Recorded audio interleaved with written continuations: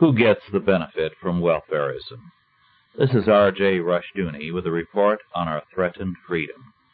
Poverty programs, as operated by federal, state, and local governmental agencies, are an expensive item for every taxpayer.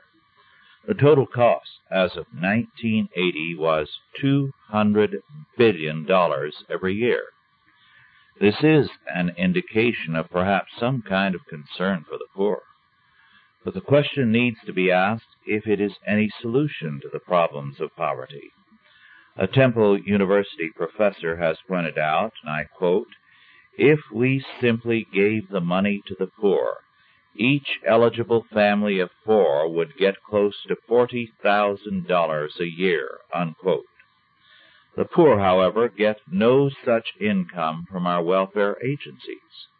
In fact, their income from welfare in no way resembles the appropriations for welfare. According to a Hoover Institute economist, and I quote, "The poor are a gold mine. By the time they are studied, advised, experimented with, and administered, the poor have helped many a middle-class liberal to achieve affluence with government money," unquote. Obviously, some money must be spent to administer welfare. The problem is that these federal, state, and local bureaucracies are spending a disproportionate amount for administration, to the point where welfare programs are better for the welfare of the bureaucracies than for the poor. We should not be surprised that welfare has become a growth industry. Welfare does more for the state, its power, and its bureaucracy than it does for the poor. Some cities and many states have very strict rules controlling every private or religious charity. No solicitation of funds is permitted unless very strict rules are complied with. In other instances, groups not meeting the rules are put on a blacklist. Some of these rules are common-sense requirements to prevent fraud. Others tend to be unreasonable. The important fact is that various state agencies would not qualify if a like set of rules were applied to them.